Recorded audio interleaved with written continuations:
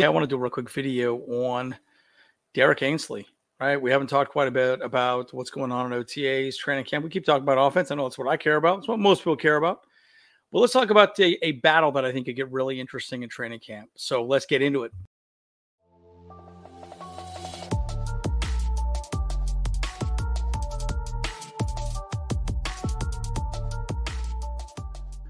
All right, folks, as always, like and subscribe if you do enjoy the content. But I want to talk specifically about the safety position. I know that was kind of the one going into this training camp, or OTAs, I should say, and training camp.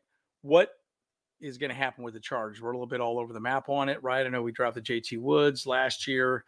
We lost Nas. Nas retired. So I want to talk a little bit about Derrick Ansley and some of his recent comments specifically on the safety position, right? What he's going to do. And again, Derrick has become a very important part of this team and what is going to be happening moving forward, right? Again, he's moving up the ranks. A lot of people are talking about him being potentially the next head coach at some point. Now, maybe not for the Chargers specifically, but for another team, right? A lot of people are very high on him as a coach. He's moved up the ranks fairly quickly. So he did make some comments I think were pretty interesting about the safety position, right? Now, again, I do think it's interesting also the Chargers did not draft a safety in this draft. Last year, we drafted a lot of safeties, and I think we have a lot of depth at that position. And Ansley specifically talked about it quite a bit. So during this press conference of rookie mini camp, which has been going on for a little over a week now, Ansley said he's like, we're very, we're confident with the depth we have, but they're not clear who's going to potentially take the position. Now, okay, let's go through the safeties a quick minute and discuss. Well, we obviously have, he specifically starts out by saying, hey, we got great competition, right? We have a lot of competition going on in the safety room. Especially in every spot right now. We got Derwin James. Nobody's going to be touching Derwin James. And the argument really is this: if you could find another safety that you feel confident with, you could use Derwin James to rush the passer a little more, which would be a huge weapon for us. And we haven't really found that person.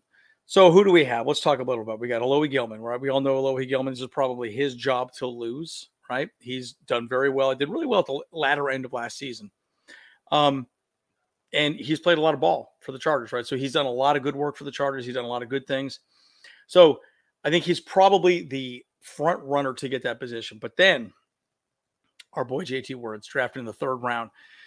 Let's not forget, guys, he led the NCAA at Baylor with 6 interceptions. So the man is a ball hawk. He understands it, but he really struggled with tackling and really just being aggressive with the ball. And why this is hard is a safety role for Brandon Staley.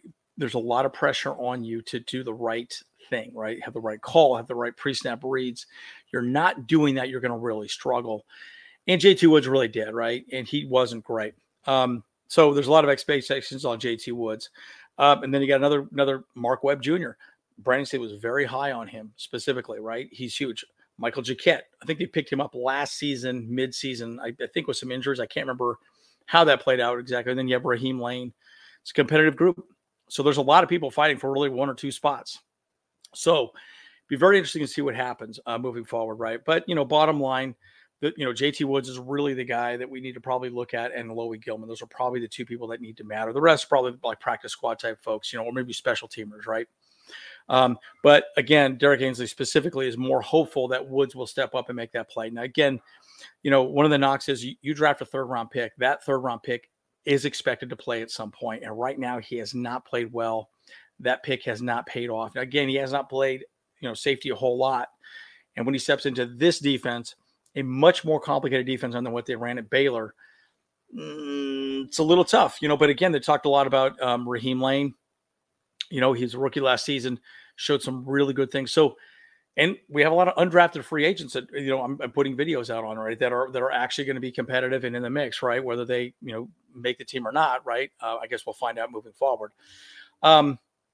So bottom line, folks, again, I don't want this to be a super long-winded video, but again, I do think it's interesting for us to discuss, what's going to be happening moving forward, what Derrick Ansley is planning on doing, with this. But I think this is kind of the interesting one. So what do you guys think? Do you think Lowe is just going to get the job, Mr. Gilman, or do you think JT Woods is going to win him over?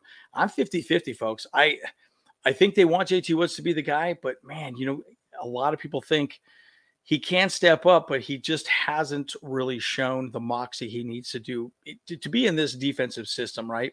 Did really well in Baylor, college, NFL to college, completely different story, right? So college to NFL is very different. So guys, at the end of the day, what do you think? You think JT Woods has a shot? As always, Andrew Bobros, see you in the next one.